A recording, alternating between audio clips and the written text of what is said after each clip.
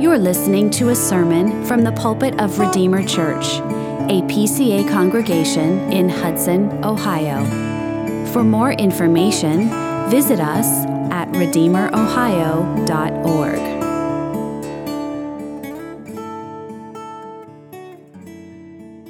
Well, this morning, our scripture passage, the text for our sermon is from the book of Psalms, Psalm 28.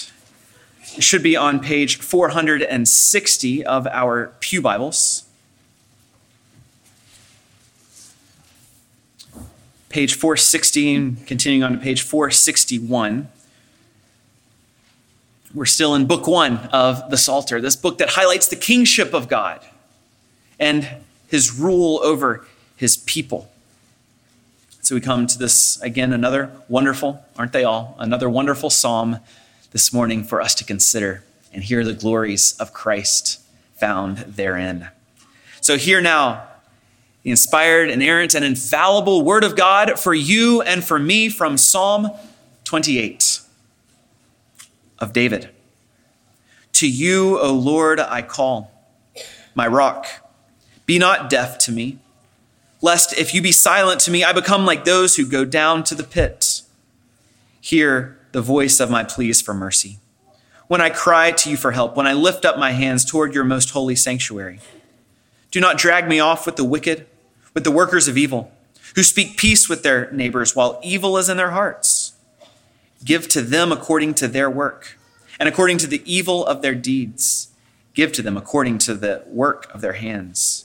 Render them their due reward, because they do not regard the works of the Lord, or the work of his hands. He will tear them down and build them up no more.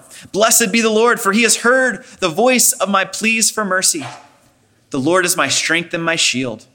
In him my heart trusts, and I am helped. My heart exults, and with my song I give thanks to him. The Lord is the strength of his people. He is the saving refuge of his anointed. Oh, save your people and bless your heritage. Be their shepherd and carry them forever. The grass withers and the flower fades, but the word of our God stands forever. Amen. I recently read a history of the city of Hudson. David Hudson was a remarkable man. In 1799, the year after his father died, and the same year he had a rather intense religious conversion experience, he set off from Goshen, Connecticut, to come all the way to what is now Hudson, Ohio. 48 days after his journey, after 48 days of journey, he arrived with his son and some men he hired to help with the journey. They built a cabin, they planted crops, and then David, his son, and one man headed back to Goshen to get the rest of the family and others who were going to come and settle this new territory. Finally, on May 28, 1800, the first long-term residents arrived in Hudson. And the first thing that they did was to have a, quote, service of thanksgiving and praise to Almighty God for bringing them safely through the perils of the voyage. Saves us from ourselves. That is a mistake of eternal proportions. This cluster of Psalms, Psalm 26, 27, and 28, are very similar. Similar themes, similar structure, similar ideas. And it reminds us, again, as we've said over and over, the Psalms are intentionally arranged. They're not just thrown together in a haphazard fashion, although it might feel like that at times. If you go in our hymnal, you look at the table of contents and you see our hymnals are arranged by topic. You see at the beginning the holiness of God, and you see throughout the work of Christ, you see the church later on, these different topics that our hymnals are based around. And we see a small section here of these 3 Psalms grouped together, similar to how our hymnals do that. And they all have these similar elements. There's a problem. From the outside, there's evildoers, whether they're speaking false rumors, spreading deceit, or whether they're physically assaulting and attacking, whether they're armies outside. There are these outside evildoers. And because of that, David seeks God's help. And then ultimately, they all conclude in a positive way with David finding refuge in God. So we've seen this with several of these Psalms, and we come to the third in this set here. And we see the same thing described in this psalm. Verses 1 through 5, it's this prayer for help and a petition. And embedded in that, verses 3 through 5, is a description of these evildoers who are somehow attacking or oppressing David in some way. And then verses 6 through 9 is this praise. The end of the psalm is David coming to the Lord, thanking him for hearing him and being his saving refuge. One of the other echoes in this psalm is Psalm 1. If you remember Psalm 1 lays out two ways. There's really ultimately two paths we're on in life, either the way of the wicked or the way of the righteous. The way of the wicked, the one who despises the Lord, and his end is destruction. But the way of the righteous, the Lord knows that way. They are, as Psalm 1 says, blessed. And so we see that same two ways going on here in Psalm 28. We have David and the righteous, God's people, contrasted with the wicked. And what David is doing here, I think, he's zooming in with this psalm on one aspect we're going to highlight. He's zooming in on what really is the fundamental difference between these wicked and these righteous people. And here's a hint. It's not that the righteous people don't sin. It's not that the righteous people have earned salvation, but he's zeroing in on what really makes the difference. What's a wicked person and what a righteous person is. We'll see the works of the Lord reveal the gospel, so regard and trust him. The works of the Lord reveal the gospel, so regard and trust him. And we're going to look at this topic in 2 points this morning. First, the wicked disregard, and second, God's people trust. So these two kinds of people, these two ultimate categories, the wicked disregard and God's people trust. Let's first look at the wicked disregard. David is in some kind of distress. We don't know what that distress is. It's often left somewhat mysterious to us, and that's good. It generalizes, allows us to apply this even to different things in our lives. And what he does, he begs God to not, in verse 3, to not drag him off with the wicked, with the workers of evil, who speak peace with their neighbor while evil is in their hearts. He knows that they are wicked and they have an end. That end is destruction, or as he says in verse 1, they go down to the pit of judgment, pit of despair, where God's justice is shown. And David says this judgment is right. He's arguing that it is right for the wicked to be punished. In verse 4, he asks God to give to them according to their works, according to the evil of their deeds. Give to them according to the works of their hands. Render them their due reward. We all have a sense of justice. When something's wrong is done, something needs to be done to rectify it. And David is saying, yes, even on an ultimate level, every wrong must be ultimately punished by God. That is right and just. God is holy and just, and justice must be done for every sin. David is asking God to redress evil with just punishment in his heavenly courtroom. And it's important for us as we read this to not abstract this. We can't say this is just some poetic idea that doesn't mean anything in real life, because this is the state of all of us. It's not just the state of other people. This is the state of all of us apart from Christ. At one point in any of our lives, we can say this wicked person was me. And apart from Christ, that would be me. It is real. It may not feel like it. Sometimes it may, like, and we're reading the Psalms, may feel like we're reading something from Tolkien, a mythical land that's out there, but it's not. We can't let the poetic nature confuse us. The judgment and future is real. But David zooms in on the root of the problem in verse 5. What is the root of the problem of these wicked people? It's not just evil actions. He goes deeper. Our actions are not the ultimate problem, although yes, there's justice for evil actions and sinful actions. The ultimate problem is our sinful hearts, our sinful desires, and our will. David says this is the nub of the issue. They do not regard the works of the Lord or the works of his hand. They do not regard the works of the Lord or the work of his hands. That is the central issue here. That is what leads to wickedness. That is what the core of unbelief is, not regarding the works of the Lord. And it's interesting, we can compare that back with verse 4. how David is highlighting the works of the evildoer. They regard their works more, the work of their hands. They regard those more than they regard God's works, and they will receive judgment for that. So what are the works of the Lord of which David speaks? What are they? You maybe have an insurance contract where acts of God are excluded from coverage. If an act of God, that earthquake or the tornado or something of that effect, some kind of catastrophic event, there's no way of preventing. Our insurance companies call that an act of God. That's not what David has in mind. That's included. The acts of God are broader. God's not just intervening here and there whenever there's a major hurricane coming through. We can step back and look first at creation and God's ongoing providence. The works of God begin with creation. And in Romans 1, Paul says that because of creation, God's attributes can be clearly seen. We can see God in the world he's made. We all, Paul says, know God. Even the unbeliever knows God to some degree, at least to the point that it condemns them, because they're not faithful to that God. But creation shows us God's attributes, God's glory, that God exists. Psalm 19, the heavens declare the glory of God, and the skies above proclaims his handiwork. There's his action, his work. The skies are showing us God's work.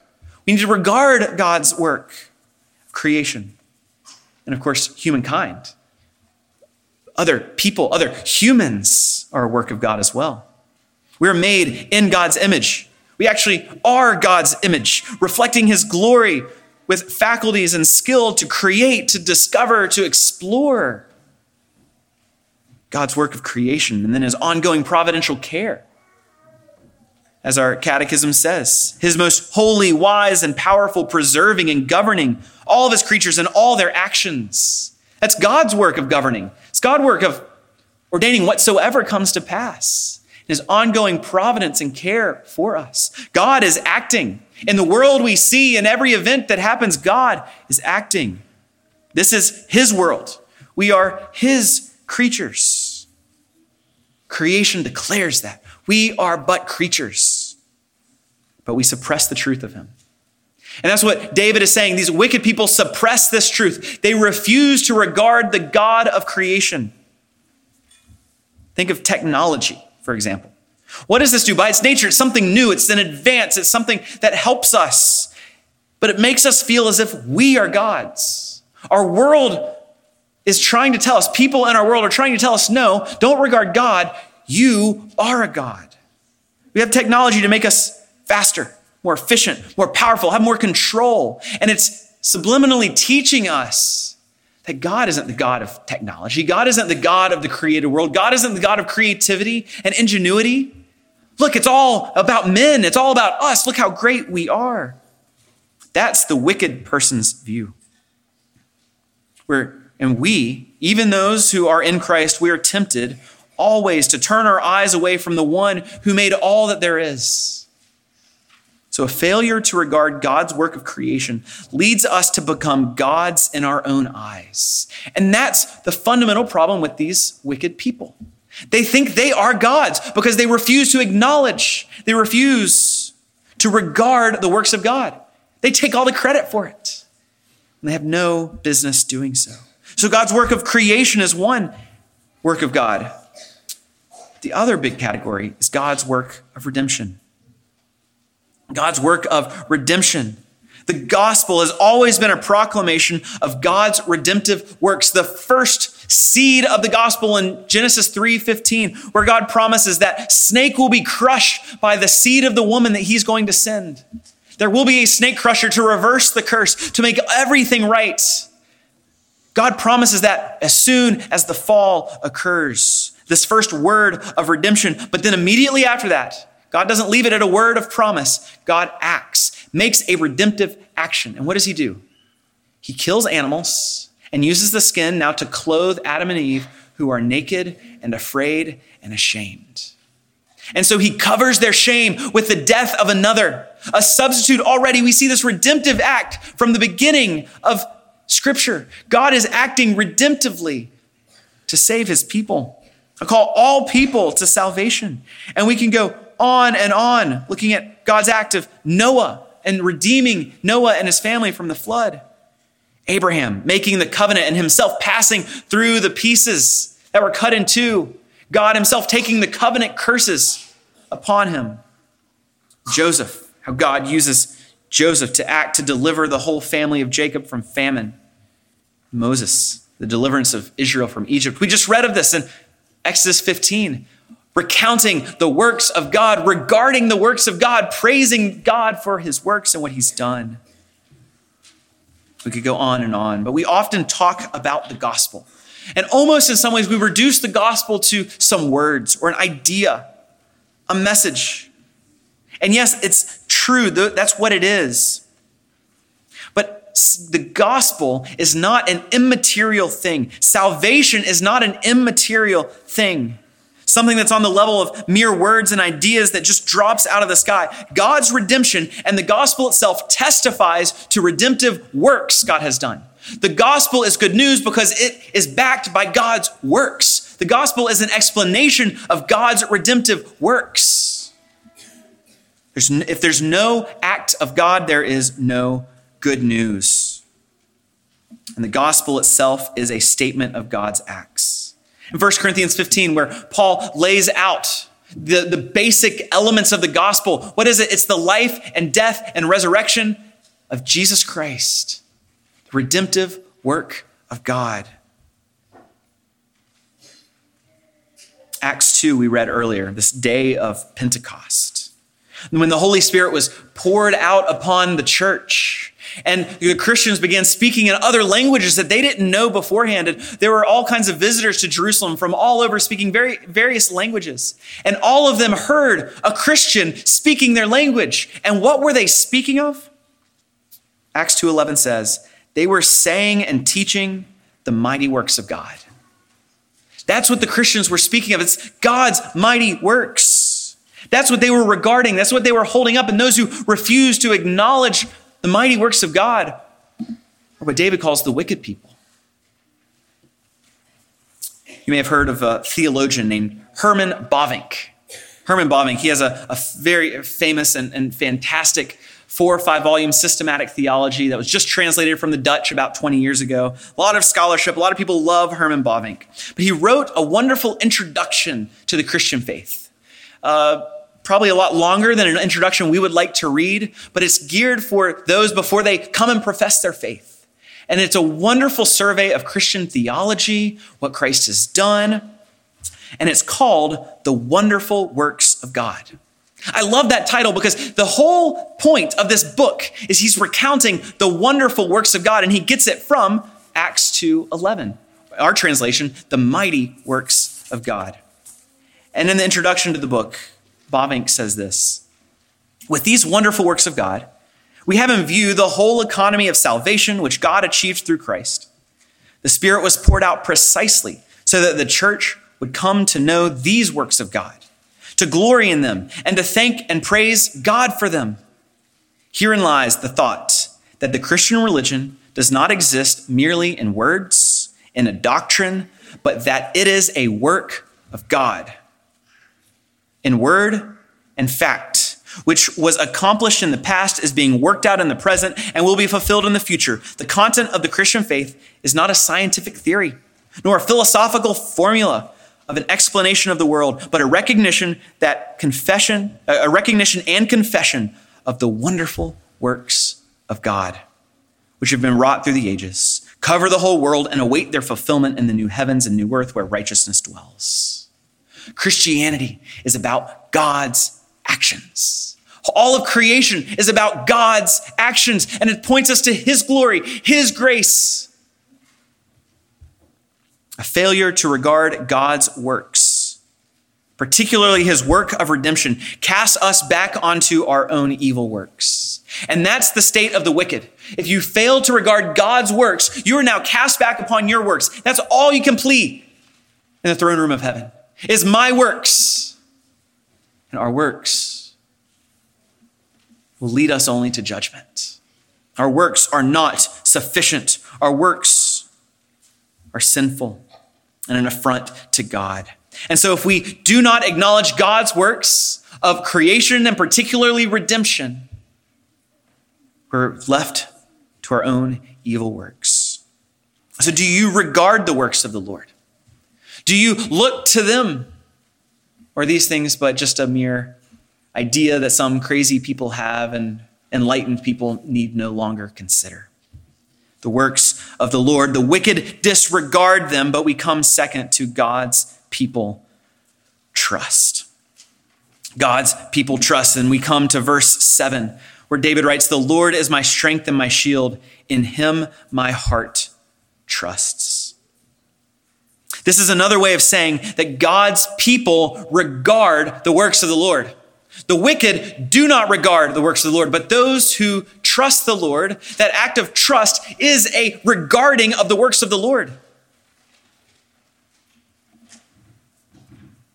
What does this mean? To trust. Maybe we call it faith, right? Faith is essentially trusting God, trusting in his work on our behalf. It's all of the same idea here, said in various ways. What are some of these aspects of trusting the Lord? First, to trust the Lord, to regard his works, first we have to apprehend God's works. We have to see them. We have to get our head up and look at God's works. We have to look at the world, look at man's creativity. Stop navel-gazing and look at the glories of God's works.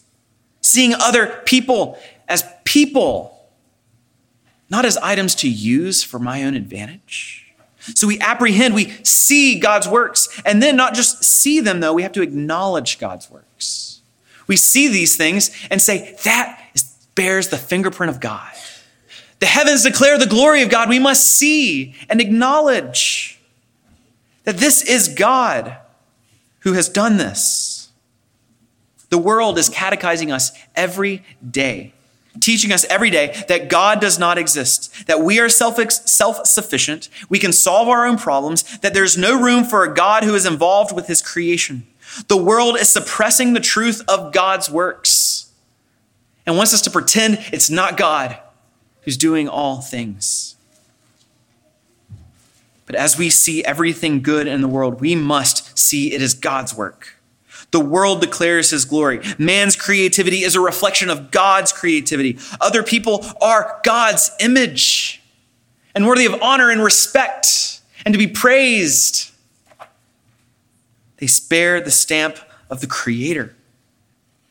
So we must acknowledge, not just see the works, but acknowledge this is God's work. But then we must even go further and understand God's works rightly. We must understand that God is the one behind creation who's made all things, who governs all things. And we understand that it's for his glory, right? We must understand creation is for God's glory. Creation is not about me and what I can take and what I can do and how I can use and abuse God's creation. It's all about God himself.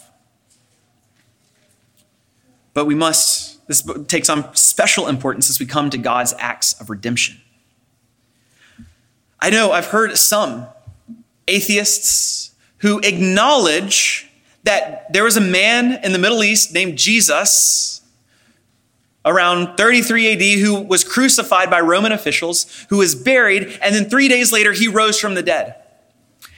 And when you ask this atheist, how did this man rise from the dead? Why don't you believe in him? The response is, there's a lot of crazy things we can't explain in this world. Right? So they acknowledge God's works, but they don't understand it rightly. We can't just say Jesus rose from the dead, but we must say what that means. What that means is God has offered a way of salvation. He's provided a way of salvation by his own Son, who's died and risen again for us. So we must understand the works of redemption rightly and understand this is God freely offering salvation to all who would believe. So then as we understand God's works rightly, we must then trust him. So we see and apprehend, we acknowledge, we understand them rightly, and then we must trust them. We must rely and rest upon God's works, what he has done for us. And this is more than a mental exercise. This is a posture of putting myself into the hands of Jesus Christ and saying, I abandon all hope anything that I can bring to this, and I trust him alone. As I've said before, it's putting 100% of our eggs in that basket, saying, I cannot do this, but I trust him to do it for me because of what God has done. The promises of the gospel are backed up and grounded in his actions. And so we take it as such. We see they're backed up in space and time and history. Christianity is based in history. Without the history of Jesus Christ, without him coming and dying and rising again, we have nothing. And we trust in the one who has done it. And this kind of trust, this faith, it does then lead to a change of action if we're being consistent with our faith. And this is the work in our lives once we look to Christ for justification, then an ongoing sanctification occurs.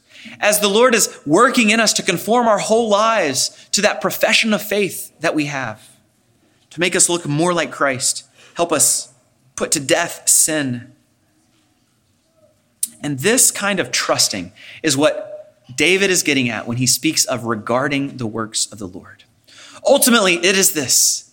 The works of the Lord are there on display in creation and redemption, but the wicked, they disregard it. They say, I don't need it. I don't want it. I refuse to believe it. I suppress the truth.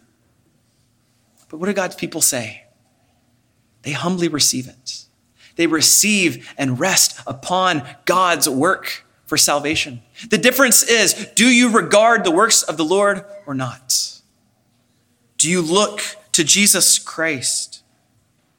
You notice, this doesn't say the righteous are the good guys and the wicked are the bad guys. The righteous are the ones who have it all together and they're not sinning, 90% of the time they're good. Like they're good most of the time. The wicked, maybe they're 90% evil. No, it's not about that. It's about fundamentally, where is your hope and your faith?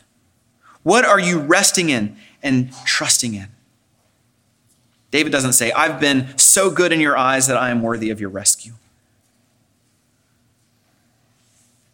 But he's simply resting in that extension of the promise of Psalm 2. That Psalm 2 that, along with Psalm 1, sets the foundation for the rest of the Psalms, where it says, blessed are all who take refuge in the royal Son.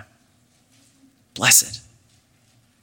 And David then takes that theme in verses 7, 8, and 9 and unfolds what is the blessing that we receive. The one who trusts in the Lord, who regards the works of the Lord. What is this blessedness? He says in verse 7, the Lord is my strength and my shield. In him my heart trusts. I am helped. My heart exults. And with my song I give thanks to him. The Lord is the strength of his people. He is the saving refuge of his anointed. Oh, save your people and bless your heritage. Be their shepherd and carry them forever. What a joy he concludes with. After wrestling with the evil and those who are chasing after him, oh, how he can end on such a wonderful high note. Oh, that our hearts would sing with lofty words like that. Do we not desire this to be the song of our own hearts? How does that happen? How do we end up like David in Psalms in verses 7 through 9? How do we grow in our faith and come to a place like David is here? Well, first, David is praying. He's seeking the Lord's face. And I don't know about you, if you've ever come to prayer meeting, it's one of my favorite things we do as a church. We gather and we pray. And at the end, I say, why don't we do this every day? What a joy it is with God's people together to seek the face of the Lord. We do it in our closets at home. We do it with our family. We do it corporately. We pray and we seek the Lord, but there are times and moments like David's life where we seek intentionally. We go and cast ourselves at the foot of the throne of grace. We come to the Lord. We wrestle with the difficulties of our lives, and it's amazing how the Lord uses that to mold and shape our hearts. He grows us in our trust as we are like David and laying our cares before the Lord. But second, what David is doing here, this subjective appreciation of our faith and understanding of our faith and growing in joy and holiness, this subjective growth for David is grounded in the objective works of God. His subjective experience is not grounded even in his own faith or how strong his own faith is. It's not grounded in anything he has done. It's grounded in what God has done in Christ Jesus for his people. And he can look to that fact, the fact that Jesus died for sinners, the fact that Jesus rose again to give us life. And he takes that to heart, says, I can trust the Lord. I look to that. I look to what Christ has done. These objective acts are the ground of our hope. But if we continue to disregard these acts of the Lord, creation and redemption, if we disregard those, we are left like these wicked evildoers who will go down to the pit. With the Christian life, we still grow day by more fully embracing and regarding the work of the Lord. So let's put the work of the Lord before us. Let us marvel at God's grace for us. Let us marvel at Jesus Christ, that he would humble himself to become poor, that we who are poor might become rich. He who knew no sin became sin, that we might become the righteousness of God. Let us look to Jesus, him, the author and perfecter of our faith, the one in whom all the promises of God are yes and amen. Let us look to him to grow in faith and joy and Christ-likeness. But our God is not done acting. Our God is still at work, as Bavinck alluded to earlier. In our lives, there's no despair too dark that he cannot penetrate. He acts today to keep us, to preserve us, to draw us nearer to Christ. And his acts all direct us to that final act, that act of Christ's return. And at that moment, at that day, all of those who regard the works of the Lord will say with David, he will bless us and carry us forever. So brothers, let us spur us on one another to love and good works by setting our sights on the works of God. That is our foundation. That is our ground. That is our chief joy. Let us look to him in prayer. Lord, you are gracious, that you would condescend to space, time, and history to accomplish the salvation for sinners such as us. Father, we are grateful. Grow us in our regard for your works and our trust and faith in Jesus Christ. We thank you for your salvation and the grace of Jesus Christ. Oh Lord, we look to him because apart from him, we have no hope. In his precious name we pray. Amen. Thank you for listening. For more information or to connect with us, visit us at redeemerohio.org.